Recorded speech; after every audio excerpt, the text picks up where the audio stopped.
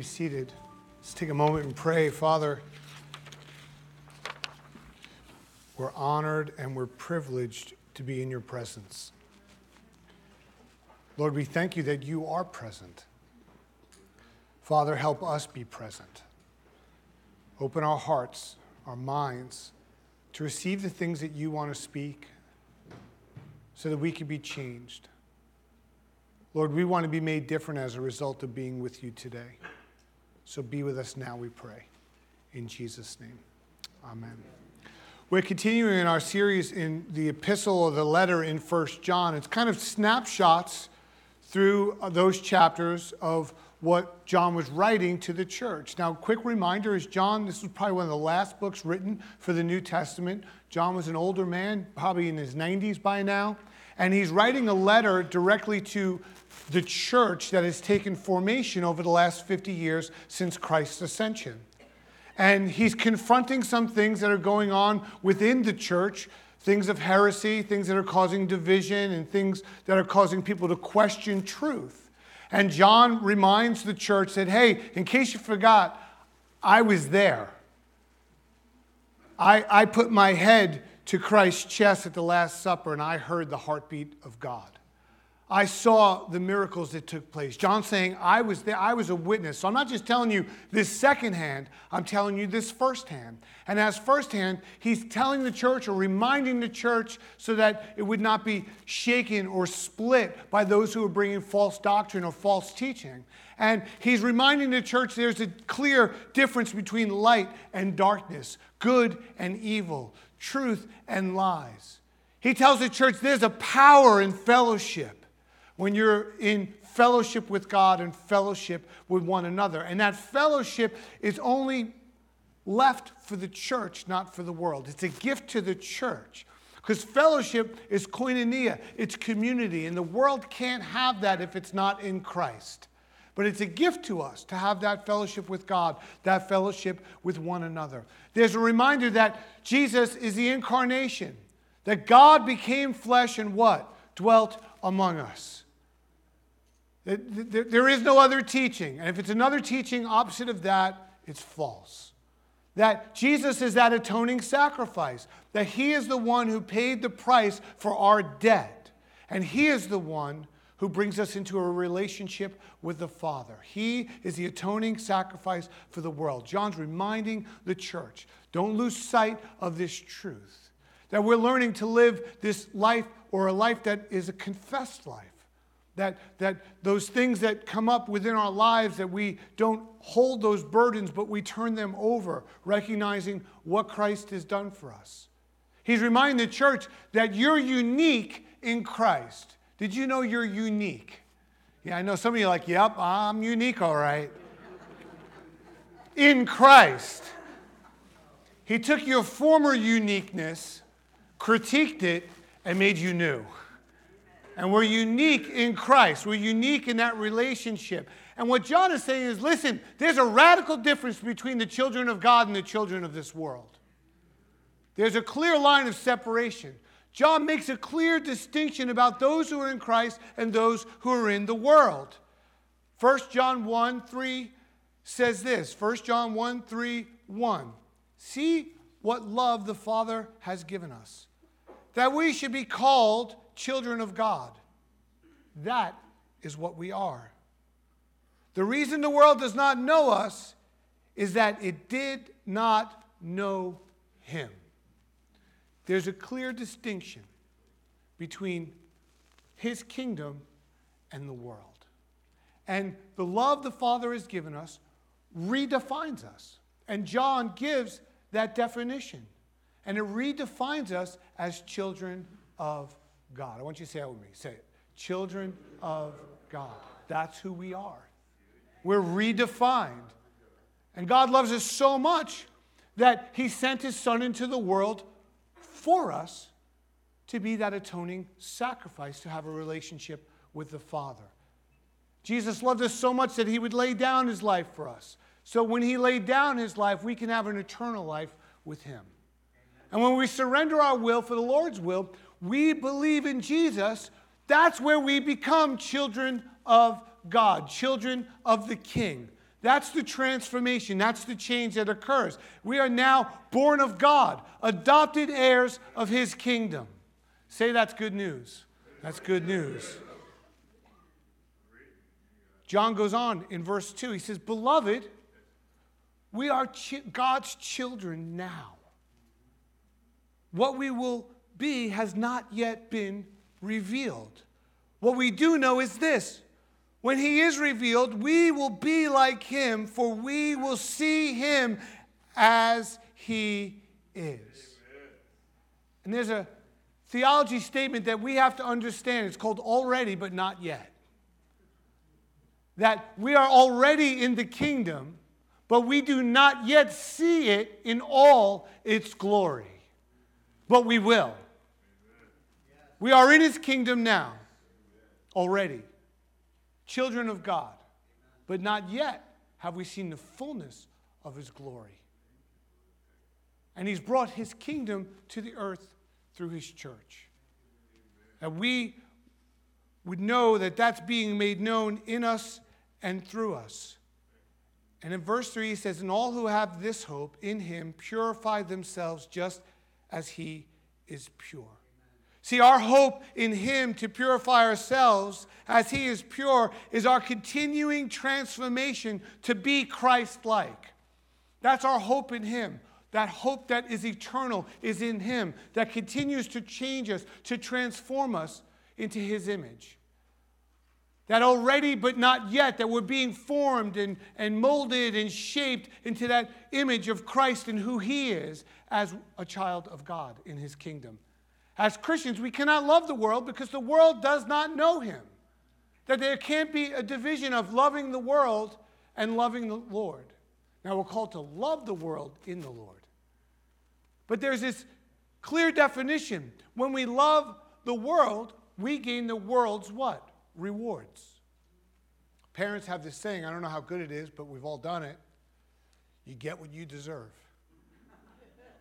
It's been said to me more than once in my lifetime. You know, you make that wrong decision, whatever it is, but you kind of get what you deserve. And when we seek those world rewards, that's what you reap. But the world rewards are temporary. They're self-seeking, they're unfulfilling, they bring division, and they lead to death.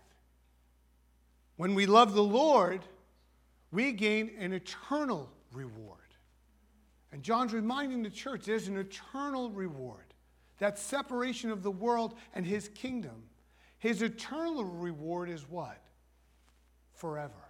It's eternal. It's a gift that he gives. The eternal reward is selflessness, fulfilling. It brings unity and an eternal life. John's reminding the church of these two things. And we, as the church, have to be reminded ourselves that sinfulness is lawlessness. And sinfulness will bring chaos, a lack of control, and rebellion. Anyone been there? Don't raise your hand. Sinlessness is righteousness.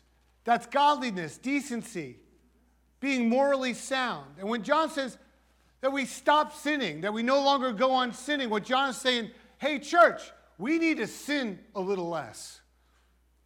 That we become sinless. That God consciousness, that awakening has happened within us. And God loves us so much that love he has for us should wreck our sinful behavior. Because his love has now become alive in us. That we're no longer going on down that road or that path that we've been heading. But we're made alive in that love he has for us. And as we take on his righteousness, his holiness, his purity, it leads us to do the right thing. It leads us to a place to have a God consciousness now. His love, his spirit becomes alive in us. And now we have this God consciousness. We had a consciousness when we were in the world, but we pick and choose what we want to do. When we're in his kingdom and he's made alive in us, that God consciousness begins to lead us to that place, to that call to respond in who he's called us to be. And when you encounter that perfect love of God, His holiness, His righteousness and purity, we are changed. And those who resist God's love are in the world and remain lawless. And it's amazing to me that we get so upset when the world doesn't do the right thing. Why won't they do what they're supposed to do? They're in the world. That's why God sent His only Son, to go into the world. And we get frustrated. And then we lose our minds in social media yelling at the world that it won't behave like Christ. No kidding. That's not new news. That's why we're here. And we know as we are being transformed in Christ's likeness, we're called to lead the world. See, the hope isn't to get the world into the church. The hope is to get the church into the world. In Christ's likeness that's in us. And what John's saying is to do that, you got to do the right thing. And doing the right thing is what's right according to God's righteousness. Righteousness is the right way, and we're called into doing the right thing. And I'm starting a new campaign to do it in His righteousness, or to do it the right way, and I'm calling it DTRT. Do the right thing. We get so upset in the world when we put expectations of people in the world, and then they don't do the right thing, and we get upset. Why are we getting upset? They're in the world. But those who are in Christ need to respond differently than those who are in the world. John says you got to do the right thing. John continues to define how we can do this. And he defines how God so loved the world. And as you can remember in John 3:16, he writes in that gospel message, that's a message that goes to the world. 1 John's a message to the church. And that gospel message all throughout John is God's love. And how desperately we need that love. And we're very familiar with John 3:16. For God so loved the world, what, church? That He gave His only Son, that everyone who believes in Him may not perish, but what? Have eternal life. Here's the cool thing. In 1 John 3:16, he answers that question. He tells us what that love is. He picks up again in 1 John 3:16. And he says this, we know love by this, that He laid down His life for us, and we ought to lay down our lives for one another. That's the witness of that love. Amen. And let me tell you something. It's easier to lay down your life and just die. It's harder to lay down your life continually. Like, I laid down my life, boom, over. I'm with Jesus. Woohoo! I got to lay down my life again, Lord, and again and again. Yup, because He loved us. And He first laid down His life for us. And He's welcomed us into His kingdom. He called us to Himself. We identify who He is and what He's done. He goes on in verse 17 through 18. 17 through 18. How does God's love abide in anyone who has the world's goods and sees a brother or sister in need and yet refuses help? He identifies the church again in verse 18. That new identity of who you are. And he says, little children, let us love, not in word or in speech, but in truth, in action. You ever have someone tell you how much they love you, but they don't live it out?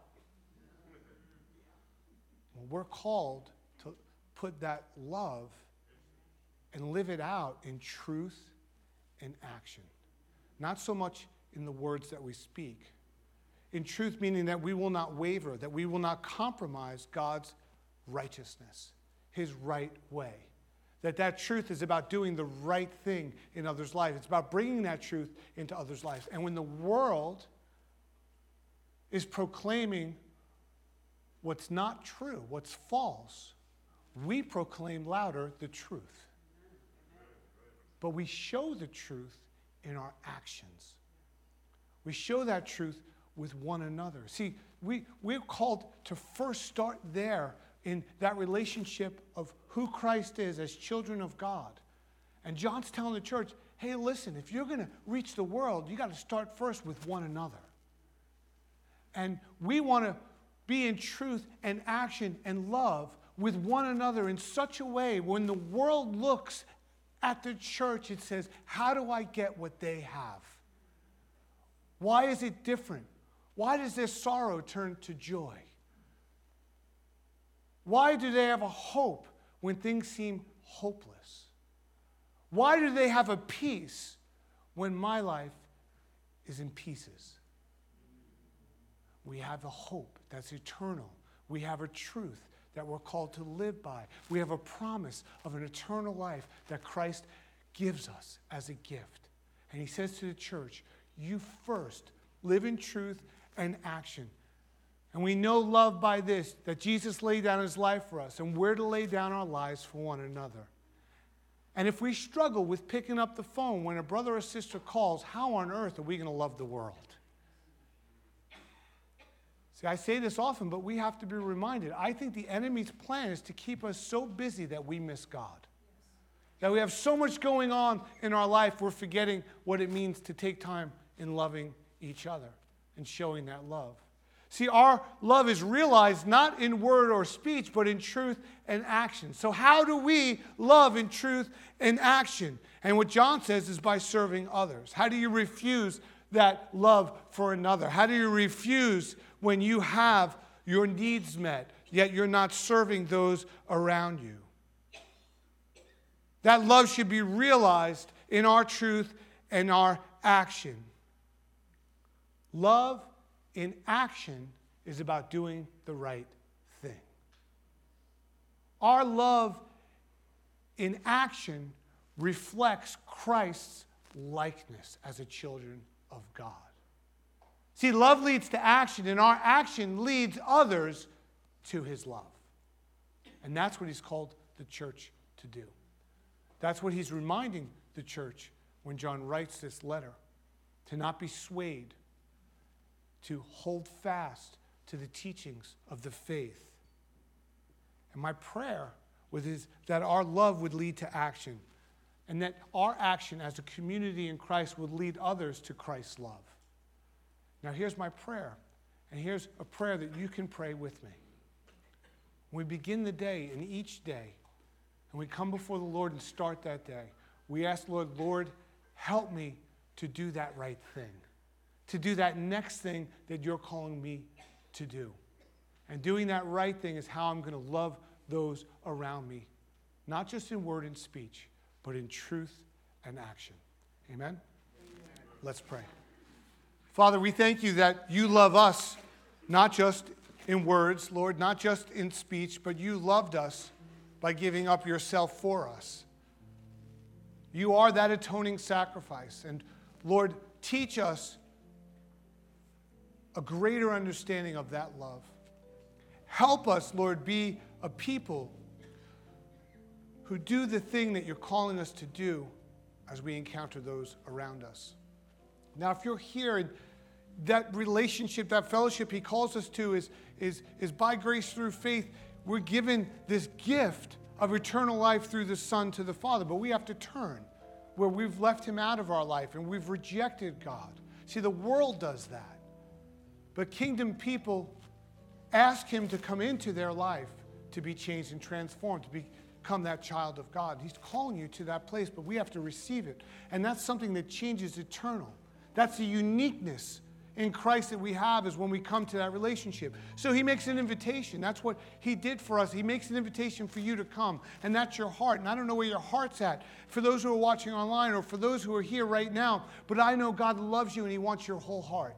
But you have to decide if you're going to turn it and give it to him. And if you don't know him in that way, if you have not made that decision, I want to pray with you right now.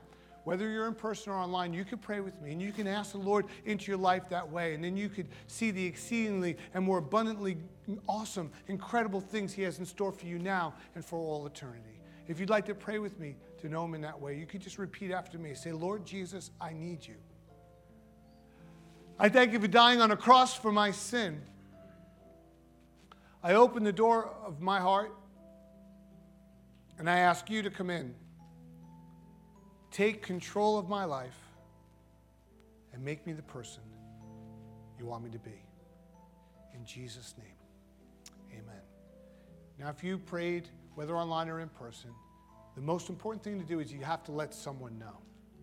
You begin to walk this in relationship, in fellowship. And if you're online, you can click a button and let us know. If you're in person on your way out, you could stop by one of the hosts and just say, I prayed that prayer. Because what we want to do is come alongside of you. We're committed on this pathway of discipleship that you'll discover God's perfect purpose and plan to be lived out for your life. Amen? Peace of the Lord be with you. Just acknowledge one another with a sign of God's peace. Peace.